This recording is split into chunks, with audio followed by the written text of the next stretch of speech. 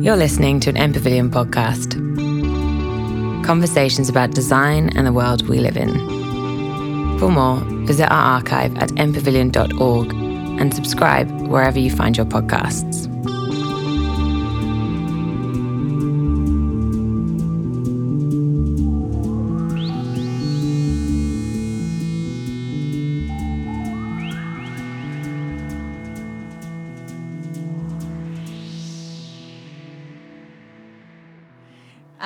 Thanks for coming, and thank you for coming to what is now the 6th season of Blackitecture, which has been supported by the Naomi Milgram Foundation for the entire time as a core part of the program of MPavilion.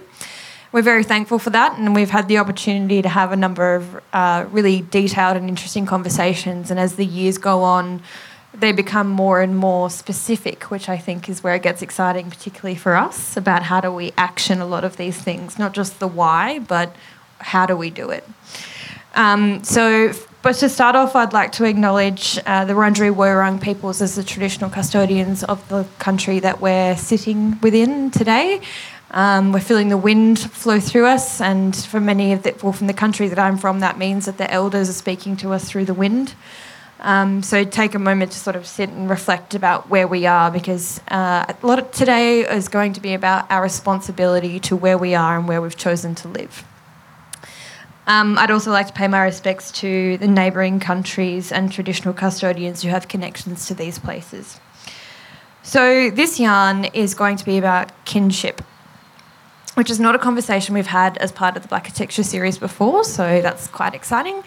But the idea or the reason that we're having this yarn is because ultimately, when we're designing with country, whether it be in architecture, landscape architecture, any built environment profession, even writing the brief, doing the business case, every part of the process of getting a built environment created, ultimately it generally comes down to one or two people or one or two types of people that are responsible for speaking for country, whether or not it's appropriate for them to do so or not. And that does bring in an element of cultural risk. So it might be the traditional custodians who have the right to speak on behalf of that country, but all of that falls onto one or three people that are being engaged as part of that process, or more, depending on the community.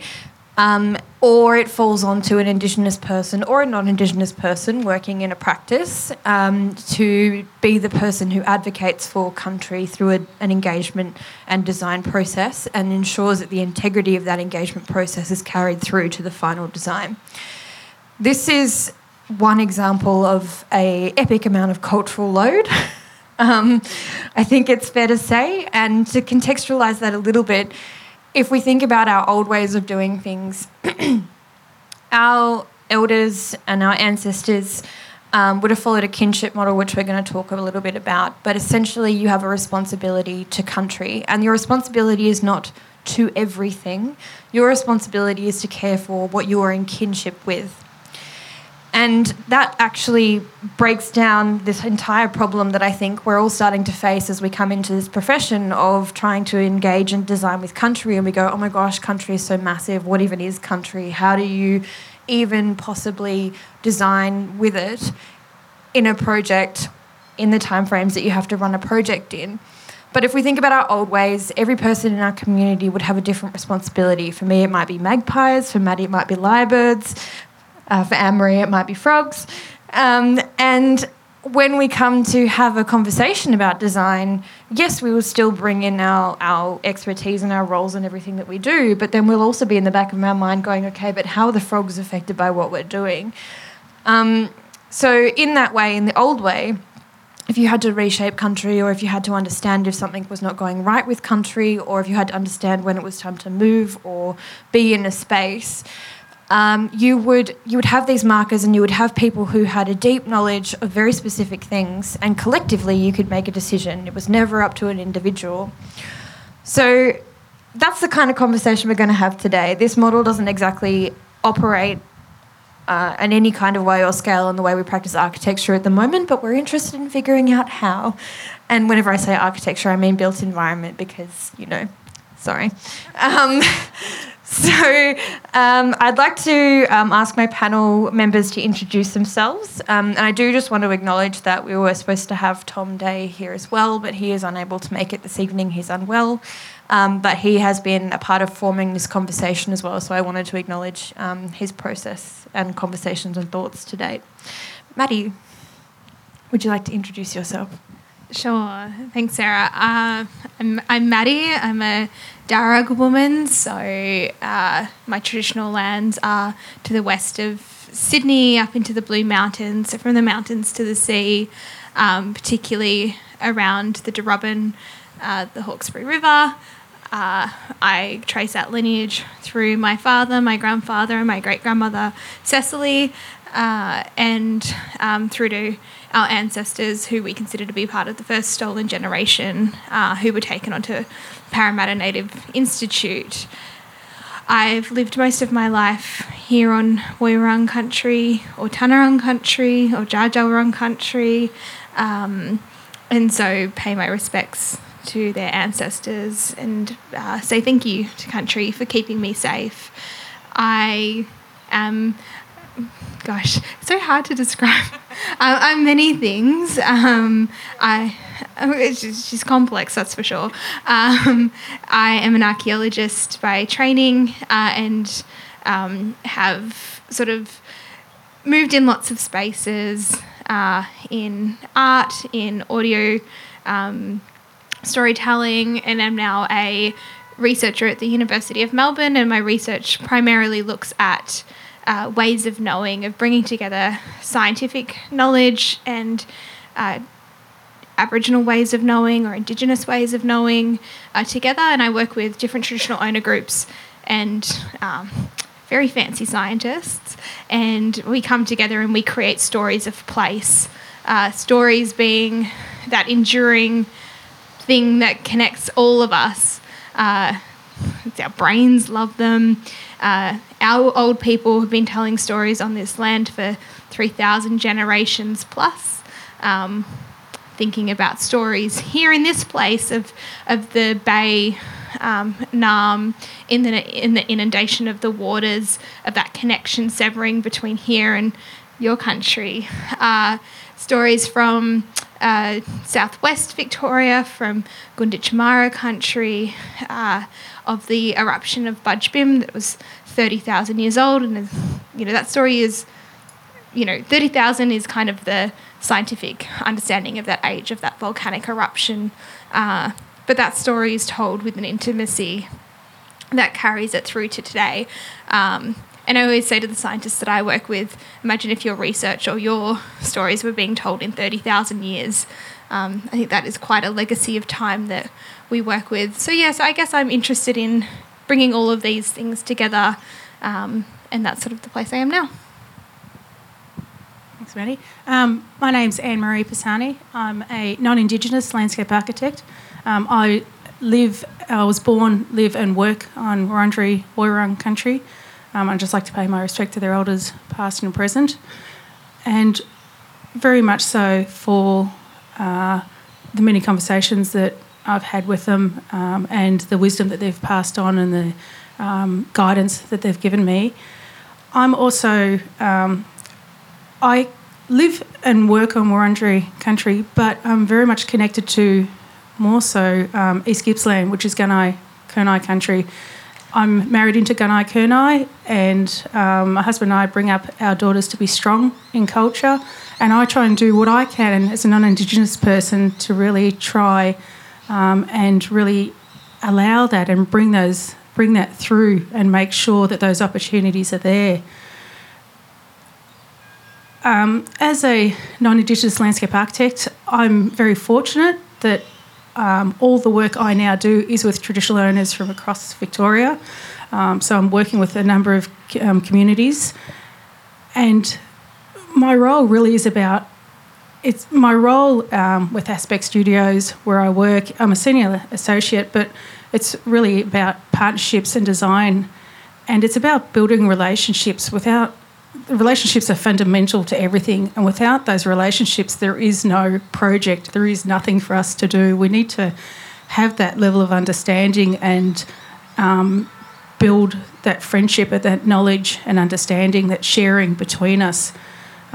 We as designers, I've always felt that as we as landscape architects need to understand, if we have landscape as our canvas, well, we need to understand that. And the best way to do that is to build those relationships with communities and understand the country that we work on and the landscape that we're working with.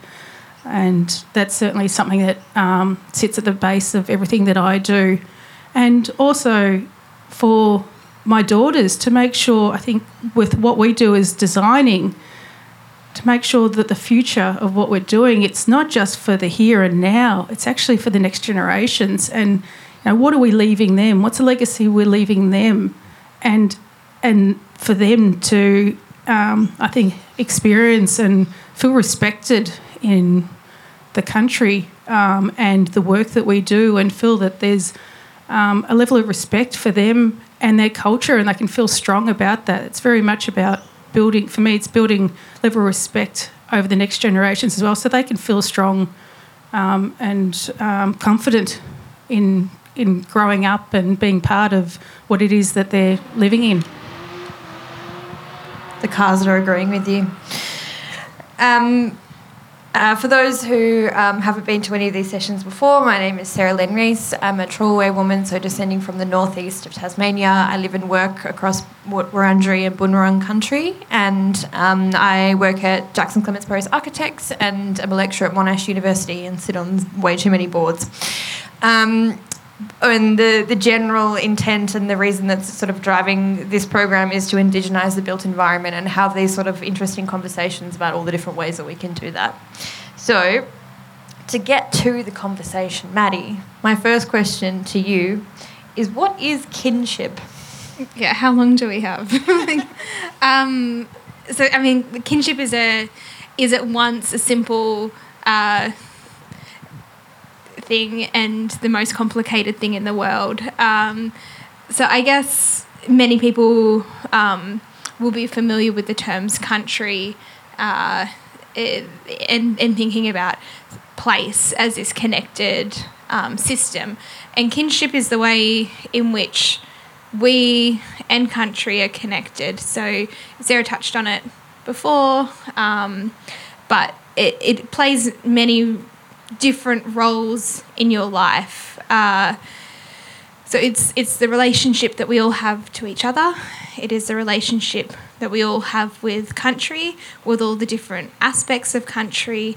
It is the law, LORE, and the way in which we are responsible for different parts of country, different parts of community, different parts of ceremony, the way in which it dictates the way in which we act together. And so that is the interconnected thread. And if it's hard to understand, that's okay, because anthropologists say that our ancestral social systems are the most complex social systems in the world. So where in other parts of the world people were building up and, exploiting the land, we were building networks, tens of thousands of years of kinship networks. And the way it's been taught to me by elders is that it is a lifelong learning journey. It's a PhD after a PhD after a PhD. So there's many different facets to it. For me, and how it works for me as a contemporary Indigenous person, knowing that many of our kinship structures are broken, and when they're broken, that opens space for exploitation. Exploitation of, you spoke about cultural load. I think that's an exploitation of our kin responsibilities, because I can't walk away from country, and many Indigenous people feel that as well. I can't walk away from my community either. So for me as an Indigenous person in 2022, is it? Oh my God. It's something that dictates the way in which I feel responsibility to my community, the broader community, the way in which I feel responsibility to country. And we spoke a little bit about an animal or a plant or a totemic species, or perhaps even an element or a celestial body that you have a particular responsibility for. So me, it's the lyrebird. So not only do I have a responsibility to care for the environment, the ecosystem that the lyrebird would thrive in, I also can't eat it. Not that I would want to, but people do or did hunt lyrebird. I also, my role in my community is also dictated by the lyrebird. So the lyrebird learns people's stories and tells them back to them, and that's what I do. There's many different sort of ways in which these are reflected, not only in your responsibility to country, but your responsibility to community. So kinship is that network that connects everything and everyone, and interwoven into that is this complex set of law, of responsibility and of care. And I might just add to that, not in regards to kinship, but I think as a non-Indigenous person working with community, and I think for us to have that level of understanding of the importance of kinship when we are working with traditional owners, that responsibility that you have, and that if we can start having a little bit more of that understanding, how we then bring that in and give it the space that it needs, it will influence us as well. We all find design, the process of design is all important to us, as we have responsibilities to the process of design, but there's another level of responsibility, and I think if we start bringing that in, that's something that many of you, which are Indigenous, non-Indigenous people here tonight, and the non-Indigenous designers will, it will start influencing the way that you look at design. I think it's also worth noting that generally, according to books, there's sort of 3 different classifications of kinship, and I'm saying according to books because I didn't come up with this myself. But there's a moiety system, a totem system, and a skin system. And skin is about relationship to each other. Moiety is about where you fit in the bigger system, and totem is about your responsibility to aspects of country. So I think in the context of this conversation, we're talking about that more in alignment with this totem idea of responsibility to country and place. But if you guys have other thoughts, please feel free. So we've been having a little bit of a yarn about this, particularly Anne-Marie and I. We've been mulling about this for a while, about how we might bring in this idea of kinship or the process of kinship into the way that we practice in the built environment, and how we might do this. So I'm quite interested to have just a bit of a yarn with you guys about how you think that actually could be applied. Like, what parts of that system would be okay for us to bring in and to emulate, and why would that be important? And how would that be beneficial to country and to community and to reducing that cultural load of traditional custodians, particularly when even the traditional custodians have responsibility to a number of things but not everything. And so how do we sort of share that load, I guess, is the main intent of this yarn. How do we figure out a way to share the load that's not inappropriate? So just foregrounding, nobody's walking away from this conversation with a totem, okay? That's not what we're talking about. But how can we learn from this complex system of caring for country and emulate that in the way that we think about design? I know it's a big question, so whoever wants to start first, please do. I'll start. I think when we're sort of thinking about that, when we're thinking about country, and it's almost as think about it more as it's by the biodiversity of country as well. So we understand that there's plants, animals, sacred animals, non-sacred animals. There's animals, large, small, insects. It all makes up a whole ecosystem.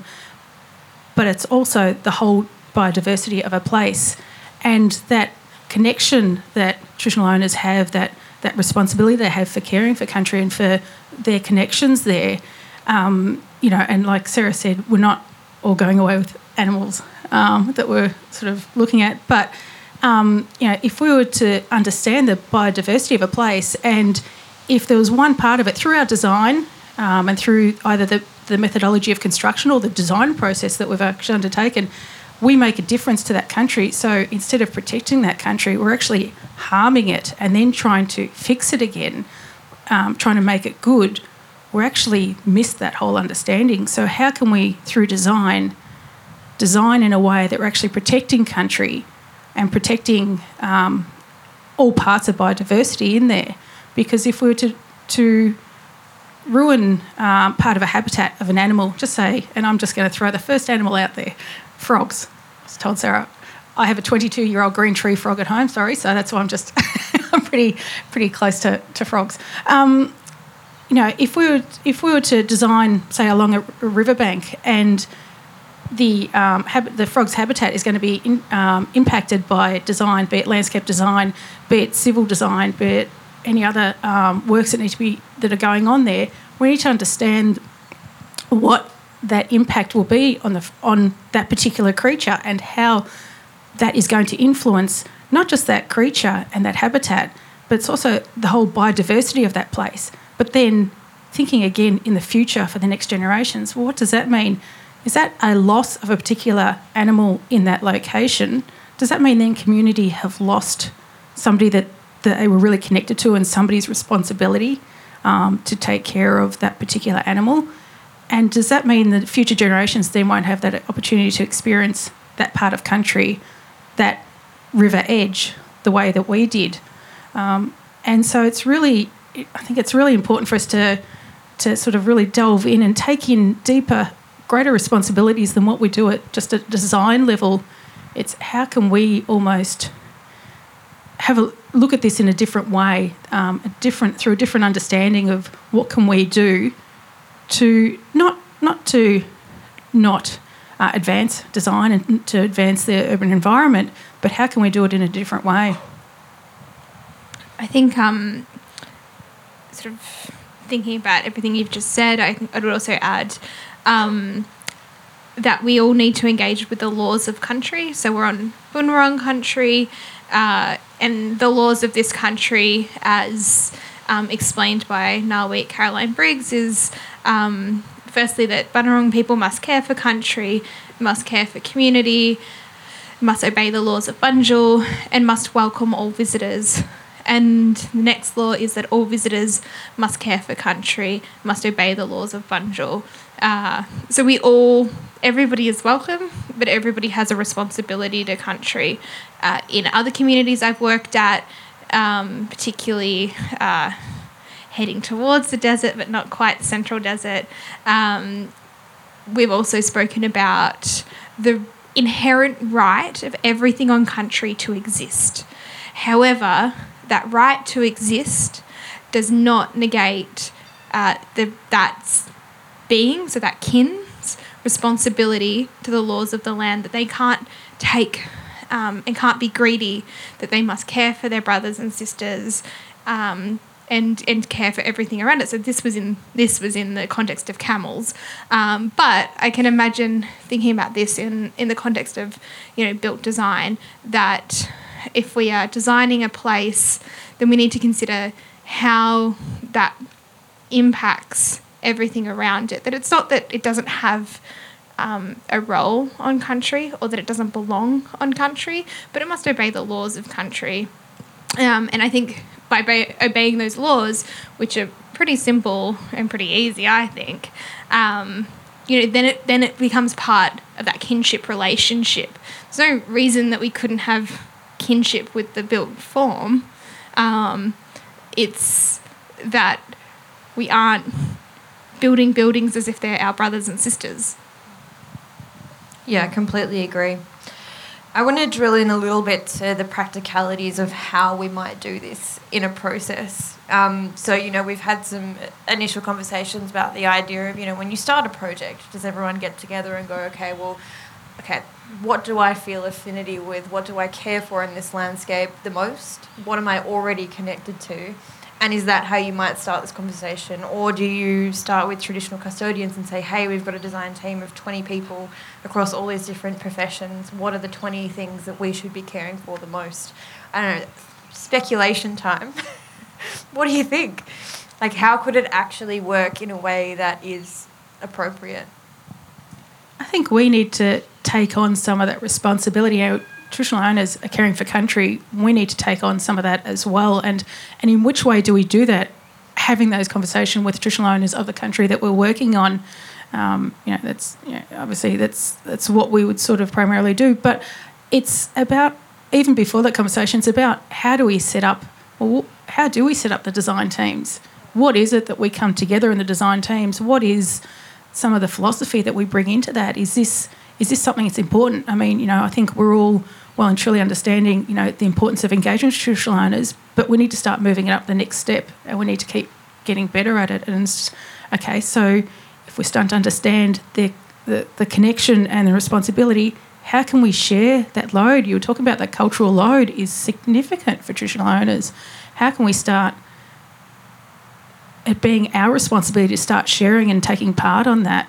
And I think, how do we set up our project teams? Like, do we all say, you know what, we're all going to take another step here? And it's not just the design team. Is it more so, because the design team are those that are normally the ones that have the opportunity to work with traditional owners directly. It's the others in the teams. It's the broader teams. It's the civil engineers. It's the structural engineers. It's all the other sort of team members in there. It's like, well, how do they look at it? Because normally they'll come through with design solutions, and then designers will talk and say, okay, well, can we do this a slightly different way? Well, let's give them that sense of responsibility as well and get them to bring it into the project. It'd be such a very different way of approaching it, but everyone brings in a little understanding, and if they haven't developed in the first project, that's fine. Let's work that through together, because it's about sharing that understanding. But give it 2 or 3 projects' time that they have a chance to do that, and they'll be coming to the table with some ideas already. I always think that at the stage in which you become involved, it's too late. We already have a predetermined, this is going here. We've zoned the planning. We've decided that this is going to happen. We've decided that this is appropriate. So, and from my archaeology background, I'll kind of come in very early and do a bit of little sniffing around. And then sort of from my place perspective, I'll come in right at the end again and maybe write some interps boards. And there's no connection. There's no through narrative from the foundations of the planning scheme all the way to the stories that we tell and share in place. And I think that is sort of the fundamental issue. So I think how do we get this right is we need to reconsider the foundations of the Planning Act, and we need to use that as a way to set intentions. And if those intentions can carry forth throughout the project, I think that is sort of the way forward for me. Is it, we might have 20 frog people on a team, like a very froggy habitat. So I think it's about thinking about the appropriateness of what are the values of this place from a multi ways of knowing perspective. And I think that's, when I work with traditional owners, it's not about we want to dictate to you, but we want to walk together on this path. I've never ever heard we want to tell you what to do. It's we want to work together. And that is, to me, and I mean, Anne-Marie, you probably see it as well, is the generosity of our elders it makes me cry sometimes seeing how generous they are, and that is not reciprocated or really truly understood. And that's just me reflecting back on the history of our peoples, how we weren't even allowed to share this sort of stuff, in my dad's generation, and now we're sitting here. So, I think that setting those intentions of reimagining what healthy country means. I work on Jara country, upside down country, where sediments that are millions of years old were brought to the surface in the gold rush, where whole landscapes are filled with cyanide and arsenic and these cancerous sands that are blowing into people's houses. It's a very unhealthy country, but returning it exactly to how it was pre-1770 is not necessarily the goal of JARA. It's about what do we care for now, and so that's why that's why they want to work together and walk together. So I think it's about opening up to that invitation as well. And I think you're right, Maddie. By the time that we are undertaking the design teams put together, it is late, but it's never too late. There's always something we can do, and that's what we need to try and make sure we strive for. What is it that we can do at this point in the process? The planning authority, the guides are already there, and yes, we're all striving to try and get that changed in proper processes, but what can we bring in? And the first is engaging with traditional owners and asking them what is it they'd like to do. But it's really about having a responsibility that the design team will do that, will take it on. It's just like, how can we do that? How can we actually, even if it's in the smallest possible way, I'd like to think it's not smallest. I'd like us to sort of hit a bit higher than that. But is there something we can do? Can the design team say, okay, we're going to take this on and this level of responsibility? What can we do as this design team? And how can we enact it? And, if it's already come through and we didn't put it in a submission and we're already on the project, can we just get everyone just to pause and slow it down a bit? We're not just running straight into site analysis and running straight into everything. Can we just take a breather? I know there's things that need to keep happening and we're always on deadlines. But what we find is that actually if we just take a moment, a pause, and we speak to traditional owners and understand what it is that they see is important, and as Maddie just mentioned, the importance of sharing, the generosity of their sharing, that's just one little thing that we can bring back about trying to get something more appropriately responsive approach for them in the project and how we're doing that, and to be able to really insert that or embed that into the project process and change that process. That's what we can all do. I'm a non-Indigenous landscape architect, but I can have input into the process, and we can really advocate for that to those that we can speak to and where we can have some influence. And I think that's a responsibility of all of us. I just had an existential crisis about the word deadline. Not the reality of them, but the actual word. Yeah. Like, where did that come from? Deadline. And why? Anyway, sorry. That's where my mind went, and I went on a bit of an excursion. So what I'm hearing is we need to, when a project starts, it needs to be, actually, 2 steps back. Always comes back to this idea of master planning country, which is Danielle Frommick's idea, Bunawang Yuin woman. She wrote a great paper about it. It's on her website, Ginjama. Suggest you go read it. So in the context of the systems we work in, we have local councils, state government, whoever it might be, master planning country with traditional custodians, the 200-year, 300-year plan for country. Then every project that's procured in that context, I'm linking together a number of black architecture yarns here, so bear with me. Then every project in that context has to conform with or comes from, out of, the values, rights and laws of country. Those are then replicated, those values, rights and laws of country are replicated in planning law, and planning law is adjusted in order to enable everything that happens on country to be done in alignment with it. Then by the time something gets to our desk, the engagement plan's already sorted, the values are there, we know what we're doing. Whether or not we can engage with traditional custodians or not on a project doesn't matter. Every project we do has a value set that's coming from improving the health and well-being of country. So what then? How do we prepare ourselves for that future, which we're advocating for, and feel free to join us in that advocacy. But how do we prepare ourselves to be the built environment practitioners that we are, or people who work in with that space, to be able to respond to that? How do you start to prepare yourself as an individual for that future that I would love to have happened yesterday?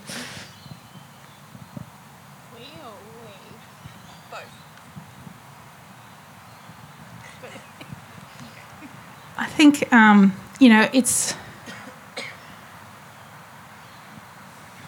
it's constantly seeking to do one thing more than you did last time.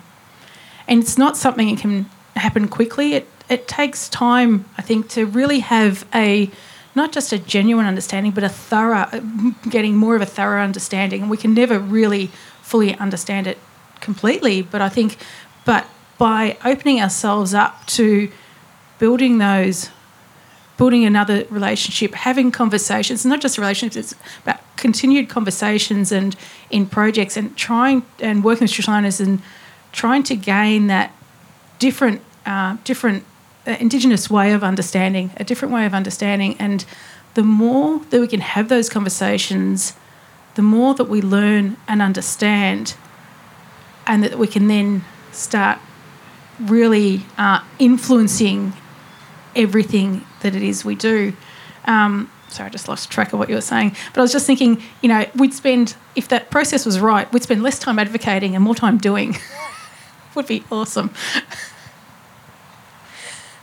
I mean, I think there's a huge part of unlearning and relearning that needs to happen, even within myself. We are institutionalised and we uninstitutionalise and we recreate all the time. And I work at Melbourne University and I totally understand how problematic that place is. So, for me, it's around forefronting Indigenous voices in the work that I do. So I try to read widely, listen deeply, and engage with sort of openness as much as I can. I think it's also about moving away from engagement or working together when it's only my interests, which is really hard when you work in consultancy or you work in a place that is high volume, and you only have so many spoons. But for me, that's how I build meaningful relationships, is that it's not always about me and my work. It's about engaging critically with others' work, with priorities of traditional owners, and I guess that is a privilege of the position that I hold, in that 90% of my research is directed by traditional owner groups, and the other 10% is directed by my bosses. But I think that's the work that we need to do ourselves. And then I think there's some critical questioning that we need to do of the practices that we take for granted, of the foundations under which we operate. Matt and I were talking earlier today about this idea around on balance, and that we make decisions on the planning scheme on balance. So on balance, these 50 trees can be demolished for this highway because on balance that 7 minutes is important. And that, what balance is that? And that's where I think kinship should be the foundation of that balance. I think as well, just talking about bias, and I think as well, it's almost like we need to keep peeling back the layers. Design, the process we do is a very colonial process of design. We need to challenge that. We need to peel it back, and every time we peel back a layer, say, okay, great, traditional owner engaged. We're engaging with traditional owners, having a level of understanding. Great. Okay, what's the next layer we can peel back? Well, actually, how can we challenge the process that we are doing from the start? There's analysis and there's master planning. Okay, but how do we reframe even that process of those early stages in the project that we're doing? How can we do that in a different way that responds to a caring for country as the primary sort of overarching philosophy of what it is we're doing? So basically everything needs to change. Easy peasy. Yeah, so good. But I guess if we had to have one actionable takeaway for an individual in their own life, for me, my response to this question would be just sit and observe the same place every day and see it change and develop a relationship with that place. see the birds when they're which ones have different times of day. That's something that I learnt when we were in COVID, and I was sitting looking at my desk, and my balcony was here, and it's like, okay, the magpies come first, obviously, because that's their cultural responsibility, and then it's either the crows or the miners who shouldn't be there, and then like they fight over who's in what nest, and sometimes they even share the nests at different times of day. It was wild. But for me, that was like, okay, well, I'm sitting here, I can't go anywhere, and I can finally have the time to connect to the place that I actually live in via the birds that occupy the tree that exists outside my balcony. And that taught me so much about temporality, about the way that we relate to each other, about the fact that we have different times and days of spaces, that we can share environments. We don't have to always be in conflict. I had a colleague at Monash said it the other day in a way that I'd never heard it explained before, but like we operate in this either-or mentality rather than a dual mentality or a multiplicity mentality. And so like this place, this one tree, was home for so many different birds and insects and possums, mind you. If I leave out the washing basket, I have a possum who makes a nest in it. We call him Peter. But like just this one tree, right? Like how small of a field I had to observe over those 2 years. This one tree taught me so much, and I observed so much about the place that I live in. And I just wonder how often people actually even think about whose country they're on, let alone actually sit and observe and get to know a place. It doesn't have to be everywhere. It doesn't have to be everything about it. For me, it was this one tree. So, like, what can people do in their own lives and their own individual practice to prepare themselves for this idea of kinship and how we actually could potentially bring this into the way that we think? Yeah, I guess everybody has a different way of connecting, and you've probably seen this before where people have that I get it moment. So some people, you can tell them, and unless they experience something, they're not going to get it. Or some people you tell somebody and you're like, yeah, cool. So I think it's about thinking about the way in which you would... I think it's an individual journey for each person. For some people, it might be about tending to place. So it might be about your garden, and it might be thinking about the ways in which you're planting to enable pollinators, and thinking a bit more broadly about that connectedness of the pollinator to the whole system of your community, and walking around your community and seeing the different plants that people are planting, or about sharing those resources. It might be, for me, something that was really important was to learn how to weave, and that was something that I did over lockdown as well. And I learnt it from Arnie Bronwyn, who is going to be at the M Pavilion, actually, over Zoom, and we were weaving for so long that her iPad died and then she plugged it back in and came back online. For me, that was a really meditative experience to connect something physical and purposeful with country, taking resources from country, so working with Lamandra. What I've been taught by Arnie Kim Wandin is that you go and you set your intentions with country. So you say, if I'm going to make a basket, the Woiwurrung word for basket is jira. So I might go out and say jira to let the Lamandra know. I would know who else is harvesting it in my area. And because where I live, there are no burrowing animals anymore, so that action needs to be taken up by somebody. So the removal of the Lamandra is good for the plant because they're used to being burrowed around in. And so then you take the Lamandra, you dry it for 2 to 3 weeks, and then you soak it again, and it's ready to use. So that's a really... or if you're in the middle of lockdown, you get raffia from Spotlight. But, that is a really intentional way of connecting to country, of connecting to its resources, of playing the role of a burrowing animal that no longer exists on country, but also continuing that legacy of weaving that's lasted for tens of thousands of years. And maybe for built heritage people, they might like that as well. But yes, I think it is about finding that way in which you connect, and there's many ways. Earlier this year, I was down at the 12 Apostles and was fortunate to be there with Eastern Ma, traditional owners, and we're right there where the visitor centre where the helicopters take off. And it was obviously it's just after the lockdown of COVID, and that one of the traditional owners was mentioning. He said late last year, so we're in the middle of the lockdown. He said for the first time they'd actually seen the wedge-tailed eagle come back and fly over that area, which is the visitor centre, which is right near where the helicopters take off all the time. He said we haven't seen that for forever, because since the helicopters have been there, the wedge-tailed eagles haven't been. And I think for me, it's just like we sometimes just take the current status quo for granted. It's what we see now, it's what we do, and we just keep working with that.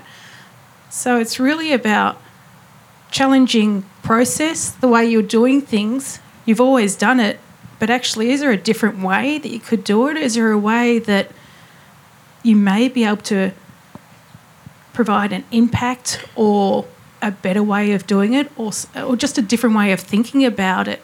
And, just to challenge yourself. I think don't take the way that you always do things and the way things are done for granted. I think we need to understand in a different way, and that's sort of the first steps. I think the other question that you can always ask yourself too is, who am I designing for? Because not everything that you're designing for can speak in a language that you can speak, and part of kinship is developing that relationship in a way that you can know something even though you can't necessarily speak the same language. But whenever we design a built environment, it is not just for people, and human-centred design, the term could just go and die, please. Because if we're only focusing on humans, then we're completely, like you said at the very beginning, we'll destroy a habitat and then say how wonderful we are about creating a new habitat, but completely ignore the fact that we destroyed a habitat to create the new habitat.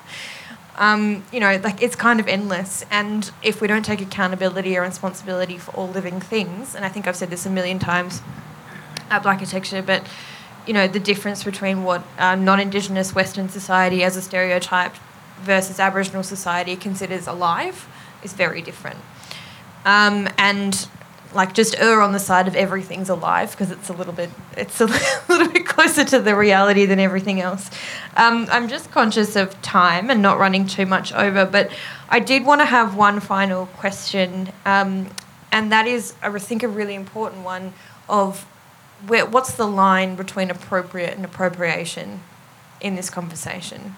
How do we make sure that everything that we've said here today, what people might take away, but even how people might then start to think about this idea of kinship or develop a relationship with place and country, which everyone should because they live here. Where's the line? And how do you not cross that line? I mean, I think it's very, when somebody's so far on one side of the line, it's pretty easy. I'm just, immediately, and maybe it's the colour of the roof, but Pauline Hanson's, I was born here, I'm Indigenous, rant came to mind, and hello. But I think, it is about respect. The Aboriginal culture, we show love by pulling each other up, and that's if you get criticised by an elder, it's the greatest gift in the world because they actually care about you. It's not scary, but terrifying and yeah, but it is a gift in that if they didn't care about you, they would just walk away. So I think that line is held pretty staunchly by our elders. But like Sarah said, we're not giving everybody here a totem today.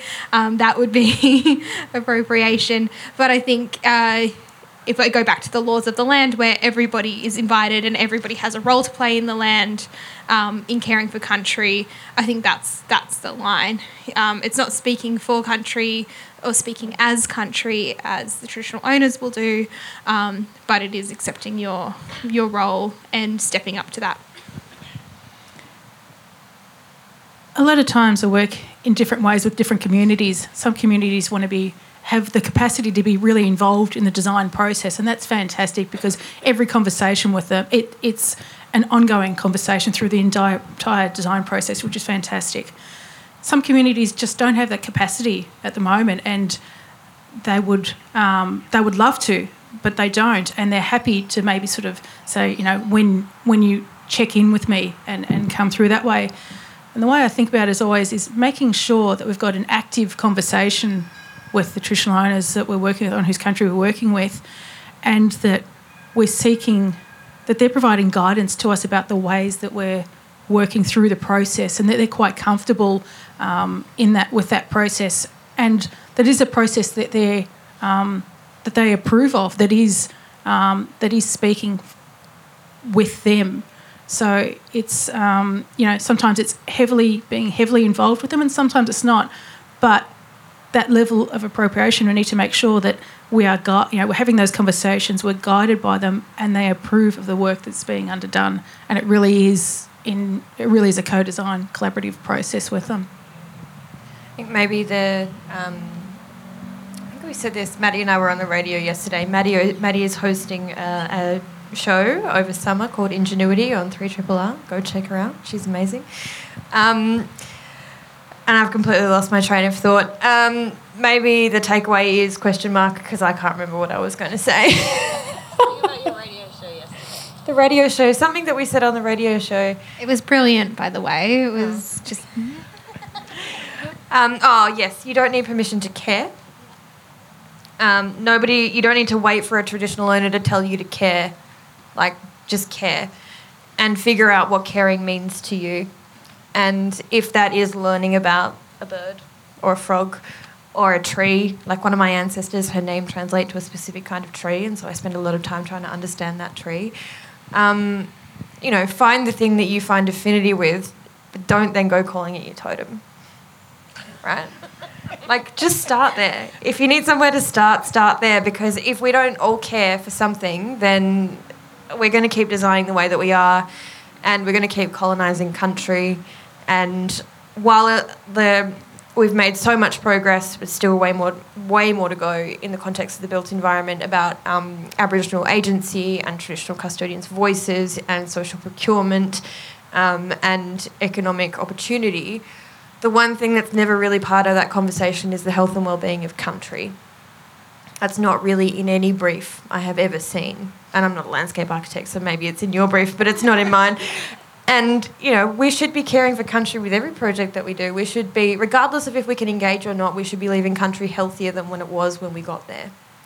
So we've all got a lot to do to upskill. But, instead of approaching it as this giant, very difficult problem, maybe we just start with, okay, what are you connected to? Or what are you afraid of, as I look at Jen and magpies? What is it that you have some sort of connection to, and work through that, and don't then claim it's Aboriginal knowledge, please. I'm going to stop now. I'm going to say thank you to these two lovely women to my left. Thank you for joining us for the yarn. I really appreciated it. I'm sure there's about 17 hours more conversation we could have on this topic, but hopefully we'll get to figure it out together. And thank you everyone for coming. Thank you.